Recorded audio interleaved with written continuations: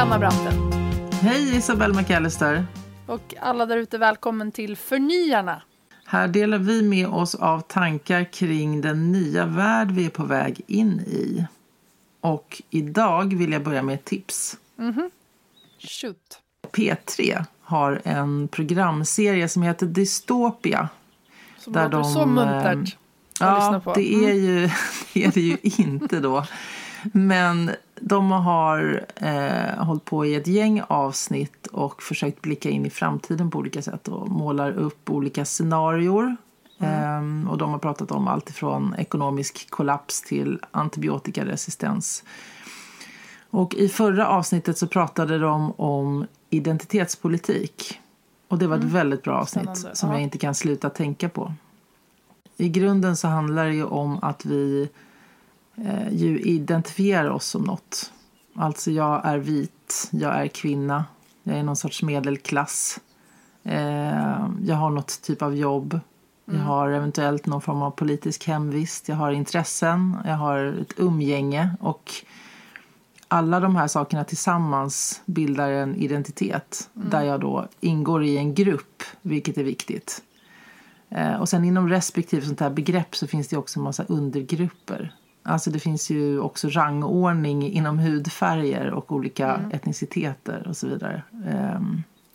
Och jag funderade på det, liksom, att det är ju så att ända sedan man gick i skolan så var det ju liksom, ja men det var den här, vår skola mot den andra skolan. Så här, vi var lite bättre än den andra skolan. Och det handlade då mycket om vilken musik man lyssnade på eller kanske också var det kopplat till hur mycket pengar dina föräldrar tjänade eller vilket område du bodde i. Men någonstans så handlar det ju om tillhörighet, att känna sig hemma i en grupp.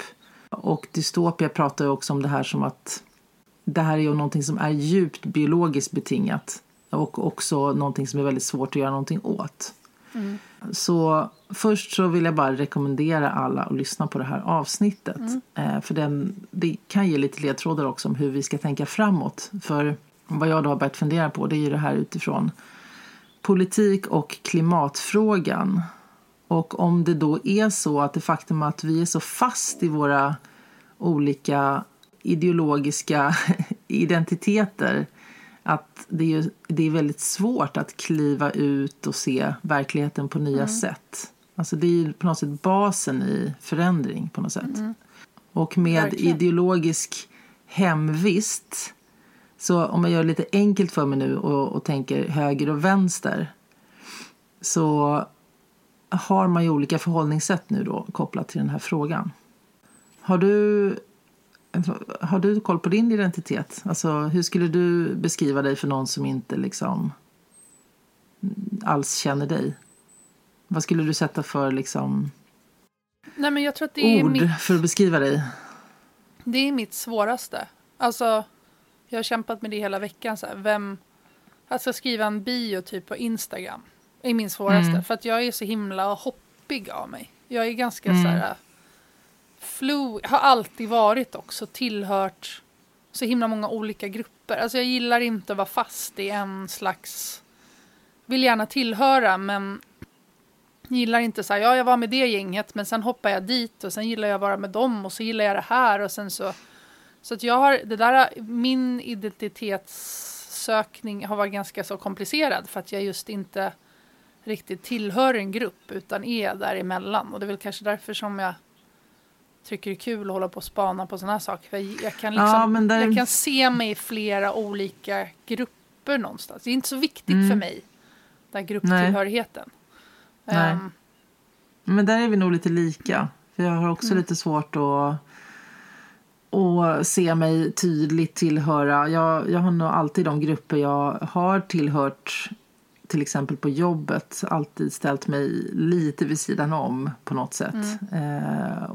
Men det handlar ju om att min blick också ofta har handlat om att vi jobbar med förändring på något sätt. Vi jobbar med utveckling och förändring och då behöver man kanske också ställa sig lite utanför för att kunna förstå mekanismerna för att sen kunna driva det framåt då. Men sen tänker jag samtidigt att för någon som inte är vi då så kanske vi är vi tillhör flumgruppen. Alltså någon som betraktar oss utifrån kanske tycker att vi är liksom obegripliga och flummiga och hoppiga, svåra att förstå. Ja, också kanske inte lite att du kan lita på det. Alltså på samma sätt. Och då blir man inte lika... Alltså jag kan glida mellan olika skikt och grupper. Alltså så. Det är samma sak om jag ska...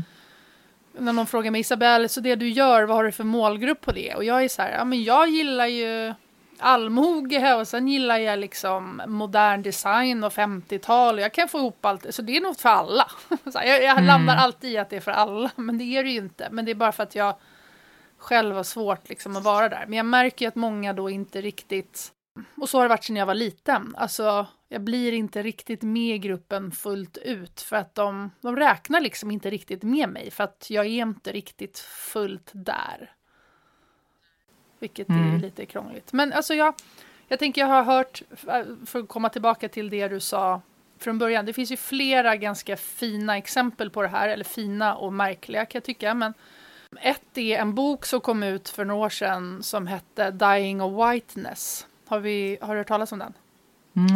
Nej, det är en bok i USA som det här är top of my mind nu så jag får leta upp och lägga länk och sånt senare. Men det är i alla fall en bok som handlar om att det är så en extremt stor grupp i USA som av framförallt vita medelålders män som dör av deras politiska övertygelse. Så att grupptillhörigheten och att de känner sig så hotade som medelålders vita män gör att de liksom röstar på Trump och röstar så här emot Obamacare. De röstar för fler vapen, alltså hela den där. Men då är det så här, tittar man till exempel då är det liksom de här männen. Så allt de röstar för gör att de för första gången sedan liksom andra världskriget så går just den här socioekonomiska gruppen ner i vad heter det på svenska? Life expectancy rate. Alltså så här, hur länge de ska leva. Som i stort sett i hela världen går uppåt för folk får det bättre. Men just i den här gruppen så går det ner. För att till exempel då så har de inte råd att åka till sjukhuset fast de är dödssjuka. Eller till exempel de röstar för vapen då som gör att när man tänker på så här mycket vapen i USA så tänker man på så här gäng eller liksom att folk dör av så här mass shootings och sånt. Men det som folk faktiskt dör av mest är att de tar livet av sig. Och det är en jättestor skillnad på att om du får en depression och känner sig jag måste ta livet av mig och så går man direkt till och tar en gun eller man sväljer en flaska eller liksom en burk med sömnmedel så är det så här, skjuter du dig själv då har du så här 2% chans att överleva. Medan tar du medicin och liksom då har du tvärtom liksom 95% chans att du överlever. Så att det är så många människor som dör av att de är så övertygade om att vapen är en bra grej att ha hemma. Men de fattar inte följande underliggande. Men det är de inne på i det här avsnittet också om dystopia. Just att de problematiserar hela vänsterns taktik för att till exempel lyfta rasism som en fråga eller feminism som en fråga. Att det faktum att man gör det alienerar då just den typen av person som du beskriver. Men även kvinnor. Därför att din identitet då som kvinna och vit, alltså din grundidentitet eller som man och vit blir starkare på något sätt när du pratar, alltså när du ska förhålla dig till frågan om rasism. Så där fanns en utläggning också från Steve Bannon som pratade om varför så många röstade på Trump. Och då sa han i princip att ja, men de gör det åt oss. Alltså så länge som vänstern fortsätter att prata om identitetspolitik, alltså fortsätter att prata om rasism och feminism och frågor kopplat till det, så kommer vi vinna. Därför att det exkluderar liksom alla andra som inte identifierar sig som antirasister eller feminister eller så vidare. Så det men han gör ju det tvärtom frågor. Trump i liksom build the wall och att vi ska hålla oss till oss och så vidare. Så du menar att då lyssnar de till det örat? Alltså att de lyssnar mer på det då och känner sig och då bekräftar vänstern det. Alltså att han mer säger så här, vi ska vara ihop, pratar om det. Och att vänstern kanske mer då säger att så här, du är inte sån. Och då hör du inte ihop med oss. Är det så typ? Nej, men precis. Precis. Alltså det finns en annan så här, det finns massa olika undersökningar om det där. Men det som är tydligen när man pratar om de här grejerna så finns det en gammal gen eller någonting i reptilhjärnan som är som en knapp. Som ligger latent hos väldigt många människor. Och man vet liksom inte riktigt vilka det här är. Och det är så här, när gruppidentiteten blir hotad. Då är det precis som att den här genen slår ut mycket av liksom hjärnans tankebanor. Alltså det här låter ju som att jag har hittat på det här. Men jag har läst så här, artiklar om det här som bekräftar från undersökningar och så vidare. Och då blir det liksom så här att när man känner att grupptillhörigheten blir hotad. Då slår det ut liksom kritiskt tänkande på allt annat. Och då vill man gärna följa en ledare blint. Och det här är liksom någonting som man då liksom också forskar i det här. Hur kan man komma runt det här? För då blir det som att det blir som en så här flight and fear-grejen kommer in igen. Så det blir så här varning, varning, varning. Och man gärna lyssnar till en så här dominant mail då. Som ska liksom ta en ut ur det här. Det låter som en dålig förklaring för att... Nej, men vet du vad jag tänker på nu? Ja. Det här är ju det som händer nu. Det är jätteintressant. För att nu, vad som händer med corona nu, det är ju att vi plötsligt ett vi allihopa mot viruset. Alltså nu har plötsligt vi, mänskligheten tillsammans, en yttre fiende. Nu syns inte liksom våra fraktioner lika tydligt, utan nu ska vi hitta gemensamma lösningar då på att komma framåt. Och då behöver vi Anders Tegnell då, som den här ledaren som du beskriver. Som står och talar om precis hur saker fungerar.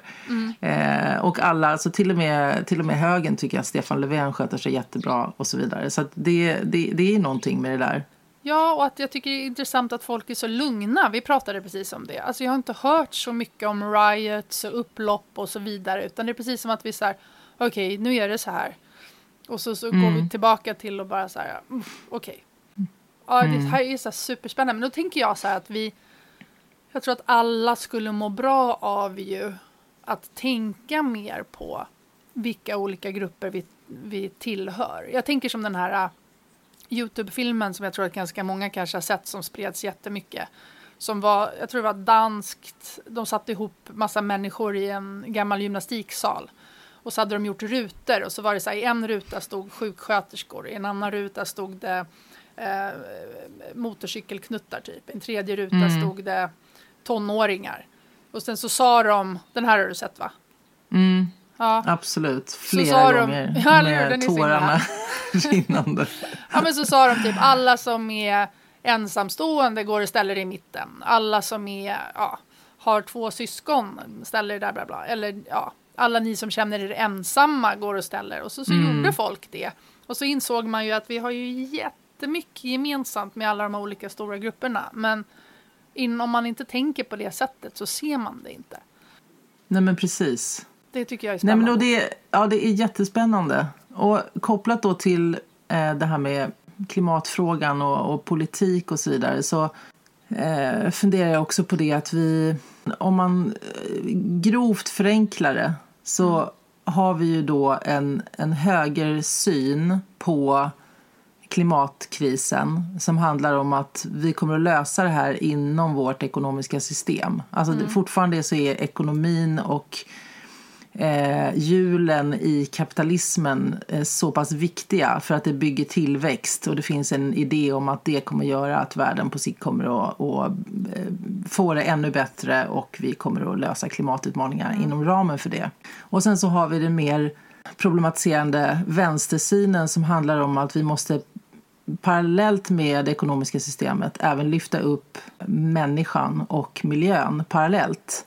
Att planeten också ska få en röst och så vidare. Och för att människa och miljö ska kunna få en röst så måste vi ha ett annat ekonomiskt system. För att de beslut vi fattar inom ramen för företag och politik och så vidare kan inte enbart utgå ifrån siffror, utan det måste också utgå ifrån hur miljö och människa mår.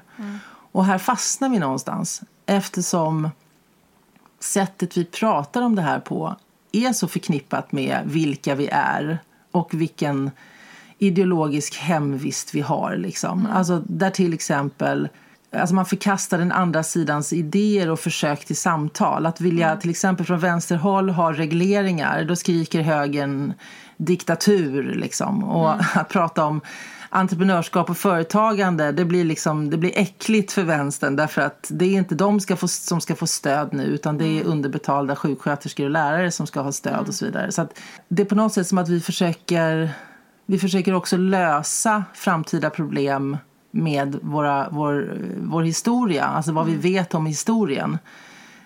Men tänk om alla har rätt då? Alltså, eller tänk om alla har fel. Att det finns nya medelvägar här. Att vi kan faktiskt inte orientera oss nödvändigtvis i de här gamla grupperna av höger och vänster längre, utan det finns värden, som du säger här också med den här danska reklamfilmer. Alltså det finns värden som går på tvären här och som är annorlunda och som måste få spela roll. Och det tycker jag att vi ser här nu i den här coronakrisen. Att plötsligt så blir liksom, jag menar så här, återigen vänsterord som solidaritet, som jag tror liksom en högermänniska inte skulle uttrycka, därför att det är inte ett ord man säger, för det är så förknippat med vänstern. Men samtidigt som de säkert skulle kunna tänka i de termerna ju. Ja, men de agerar ju, alltså man agerar ju så nu. Alltså alla är ju super solidariska. Det är ju som rycker in och hjälper till och liksom slänger av sig sina normala sätt att bete sig på för att kunna hjälpa till och stötta och liksom så. Så att jag tänker jättemycket på det här att vi måste försöka bryta oss loss ifrån den här gamla synen på höger och vänster. Att det finns andra värden liksom som måste få komma fram. Och vilka är de gemensamma spåren? Inte ringhörnor där vi då skriker om vilken av de lösningar vi redan sett som funkar eller inte funkar, utan hur kan vi ta oss an frågorna på nya sätt? Alltså en sån sak som jag har funderat mycket på, det är ju vad skulle hända ifall vänstern faktiskt tar över företagarfrågan? Det tycker jag är så intressant. Alltså, för det har vi pratat om innan också, att om företagande inte längre bara handlar om att bidra till tillväxt och alltså skattekronor och pengar och liksom det hjulet, utan att företagande också handlar om att göra gott för människa och miljö och göra nya typer av saker som gynnar samhälle och människa. Om vänstern i mycket högre grad skulle börja prata om företagarfrågan, liksom, vad skulle hända då? Alltså börja vilja gynna den typen av företagande som är annorlunda. För företagar, liksom, formen är ju fortfarande bra liksom. Alltså det är ju jättebra att människor startar saker och gör saker. Eller att högern tar över en annan fråga som är viktig. Som feminismen till exempel. Det startar som en vänsterfråga, men som högern har ju börjat försöka ta över på olika sätt. Och ja, det kanske inte blir som vänstern hade tänkt sig. Man kanske inte driver frågan på samma sätt eller på rätt sätt utifrån hur det var tänkt från början. Men det är ändå en utveckling framåt. Kanske inte tar det hela vägen, men tar det åt några håll. Flytta fram fronterna lite liksom. Ja. Jag tror att det där är superviktigt, och jag tror att det är väl någonting som jag har sett kanske också som ett problem nu senare åren, med den här kanske framförallt mediapolariseringen också som har varit ju, att det blir att allting ska vara så svart och vitt och ska vara så tydligt, alltså enkelt, alltså så att man inte kan ha flera tankar i huvudet samtidigt, alltså så här, att du ska kunna läsa en headline och så veta exakt vad det handlar om direkt gör ju inte att man kan prata. Alltså jag känner lite åt det här hållet också. Alltså så här, det blir ju väldigt liksom svart och vitt så. Och det är ju superfarligt, och lite om man kombinerar det med den här identitetspolitiken i också hur man ju säger att vi alla är rasistiska och alla är manschauvinistiska och så vidare liksom. Alltså så här att det är så djupt rotat i oss att vi knappt förstår det själva, och att det också ju behövs ju tid att kunna så här sitta ner och bara så här, okej, vilken hjärna tänker jag med nu? Vilken fördom tänker jag med nu? Eller vilken är jag helt öppen? Är jag så här, Och det är det jag ser lite nu också, att man har tid att göra med, alltså när allting nu har stannat. Så blir det mycket lättare att hoppa av. Alltså hela den här ruljansen på något sätt. Alltså i att man hinner tänka en längre tanke kanske, klart. Men hur skulle man då... Det kanske är de där som vi pratade om sist, alltså så att FN och det finns så här think tanks och hackathons och grejer nu för en ny framtid. Det är kanske det som är grejen, men får man ihop folk från olika världar? Jag tänker att det har varit så, alltså det jag gillar kanske med Sveriges approach nu till corona är väl just att vi är typ det enda landet som faktiskt att experterna har en unik funktion i landet. Alltså i nästan alla andra länder så är det ju politikerna som faktiskt styr hur vi hanterar en sån här kris. Medan det är det ju inte i Sverige. Hur kan man nu få det här till företagande eller till politiker eller så vidare? Alltså hur kan vi göra... Okej, jag tänker så här. Det finns ju en sån gammal klassisk exempel på hur vi är fördomsfulla gentemot män och kvinnor. Och det är ju den här... De gjorde en test i en symfoniorkester med att de bara hade män som spelade musiken i det. Och då så hade de ju, och så tänkte de så här, okej, men det måste ju vara kvinnor som kan spela musik lika väl som män. Liksom. Så att då satte de ju upp på scen en stor skärm. Och så fick ju då musikerna komma fram och spela bakom skärmen. Och så visste de inte om det var en tjej eller kille som spelade. Men det blev ändå bara män ju som blev kvar i orkestern. Och så var de så här, men kan det här verkligen stämma? Då kom de ju på så här, just det.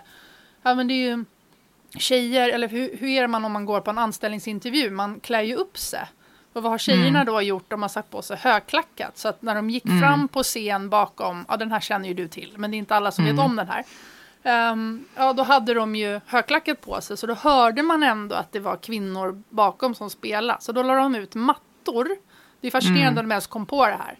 Så att de som kom fram och spelade, man kunde inte höra någonting av de som spelade. Och då blev det ju typ så här 50-50 eller till och med några fler kvinnor tror jag i den här orkestern. Hur gör vi den i ett samhällsutvecklande?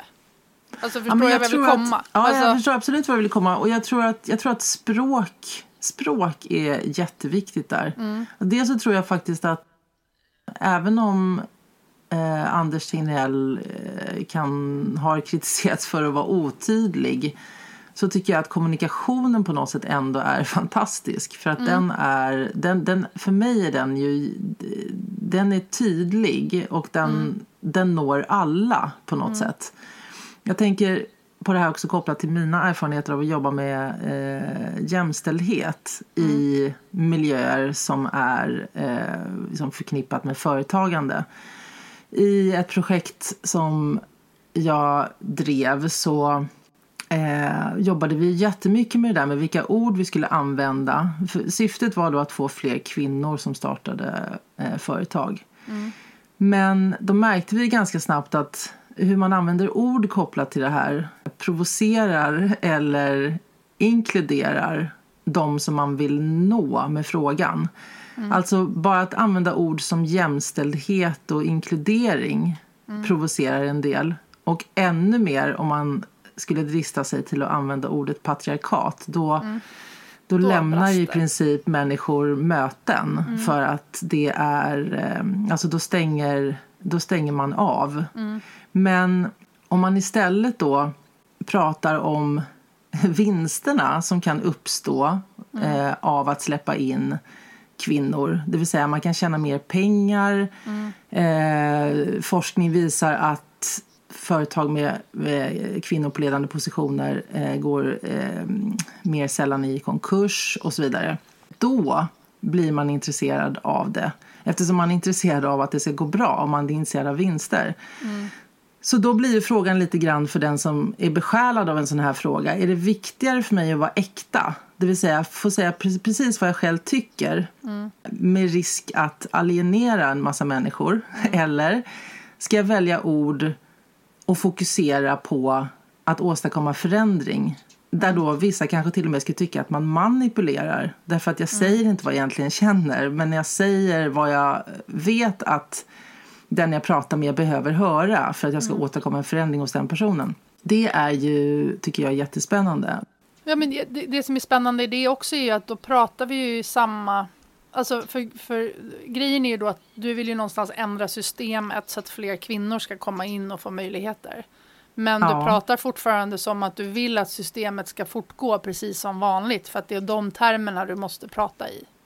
Ja. Men jag tänker att det är också en övergångsfas.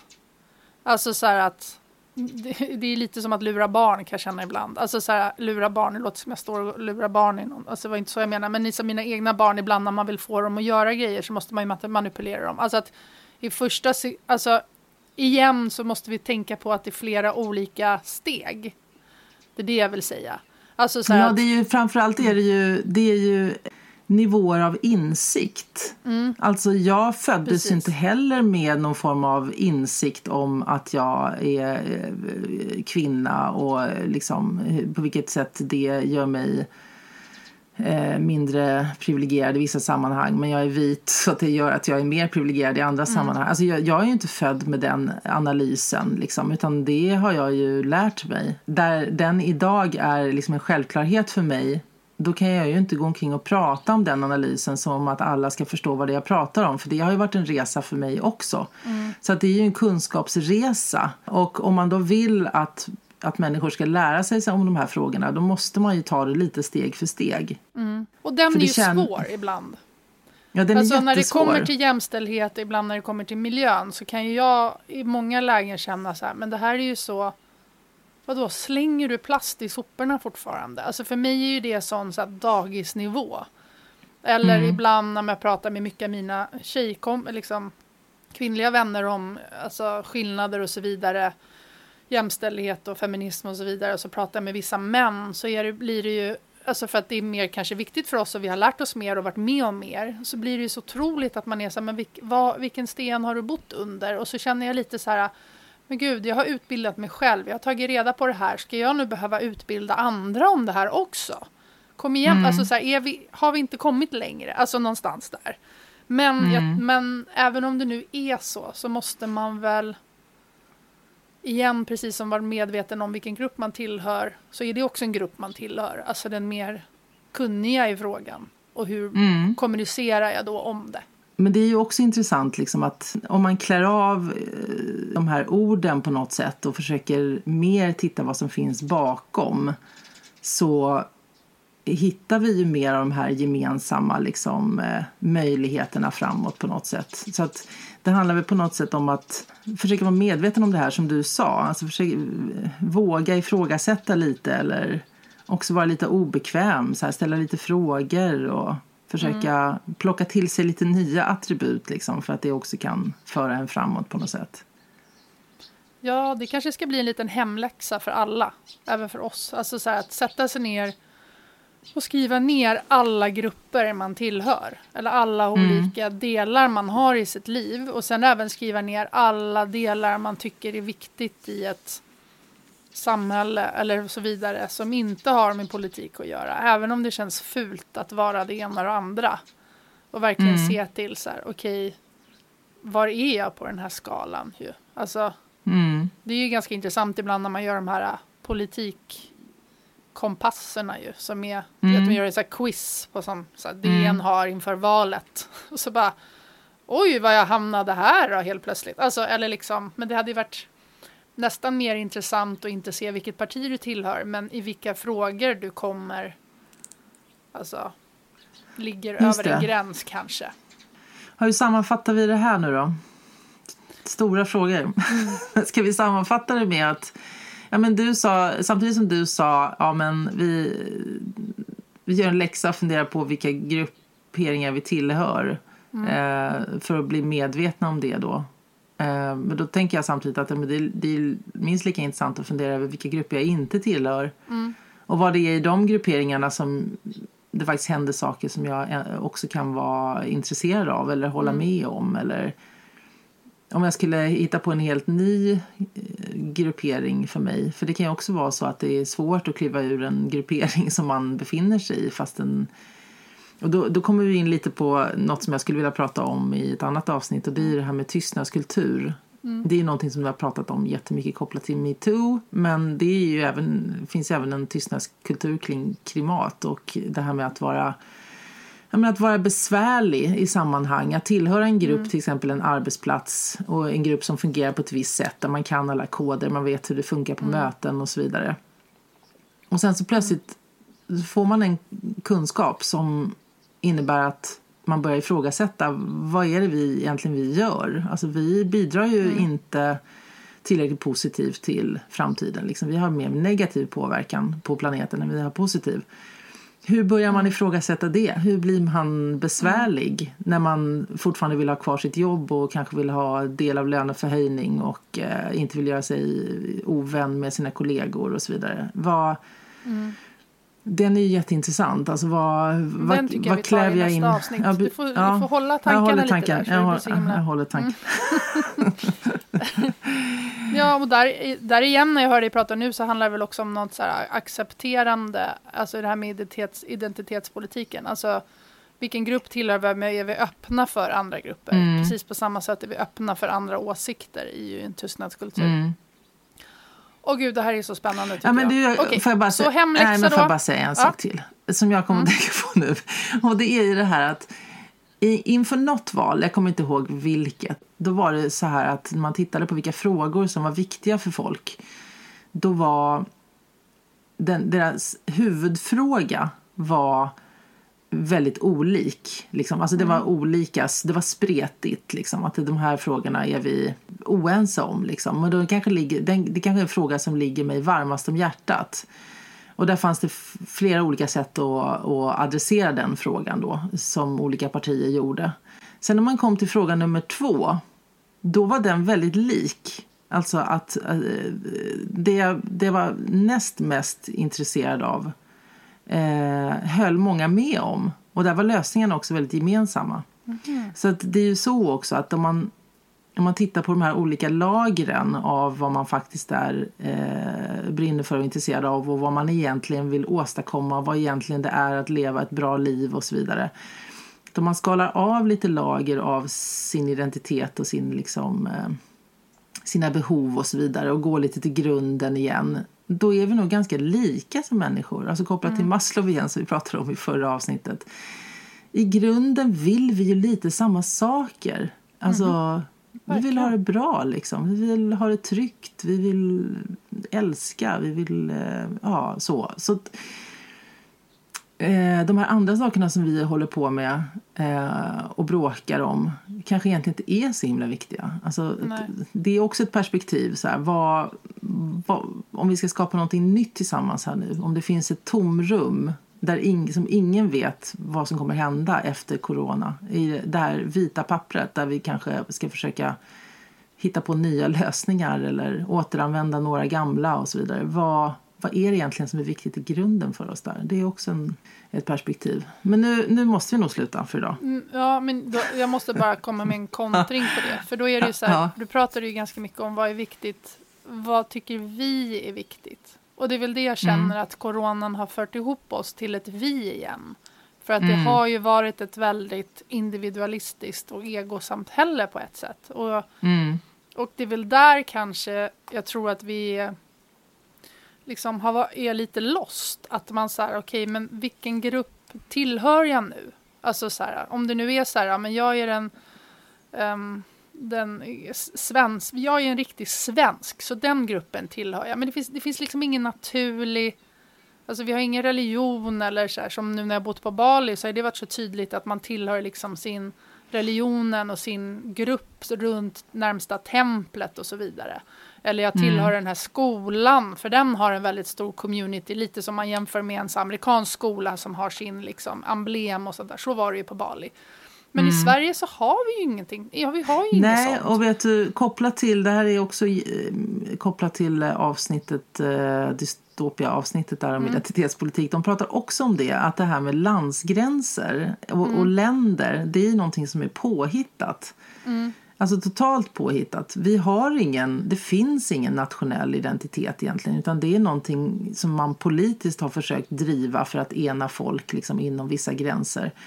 Men att tittar du längre tillbaka... Fast det är väl med alla, tänker jag då. Alltså, Det är väl samma sak med religion eller med en alltså Ja, skolan men det är, som men, jag pratade om. Eller? Ja, men precis. Att det är starkare. Alltså, de här små grupperna som du tillhör är egentligen starkare än din nationella tillhörighet. Ja, så menar du. Ja, men det är det jag menar. Sådana här grejer måste vi prata och tänka mycket, mycket, mycket mer på. För det är så centralt i vad vi håller på med. Och hur vi agerar mest hela tiden. Men också när hjulet bara spinner och spinner och går snabbare så är det ju ganska svårt. Ja, vi kan ju fortsätta prata den här veckan, men vi håller det till nästa avsnitt helt enkelt. Ja, vi gör det. Tack för idag, Anna. Ja, men tack Isabelle. Vi hörs snart igen. Ja, det gör vi. Hej då allihop där ute. Hej, hej. Hej. Vi finns ju också både på Facebook och Instagram och där heter vi Förnyarna såklart. Och varför är det bra att följa oss där då? Jo, för vi lägger ju upp länkar till en massa bra och intressanta saker. Både det som vi har pratat om här i poddarna men också annat som vi ser och läser om. Vi vore också jätteglada om ni vill prenumerera på podden. Det är också lättare att följa oss då. Normalt sett så släpper vi nya avsnitt varje tisdag men ibland så får vi feeling och lägger ut fler och då har man ju koll på det. Och om ni vill samarbeta med oss i den här podden så gärna av er. Ni kan mejla mig på isabelle@isabelle.se.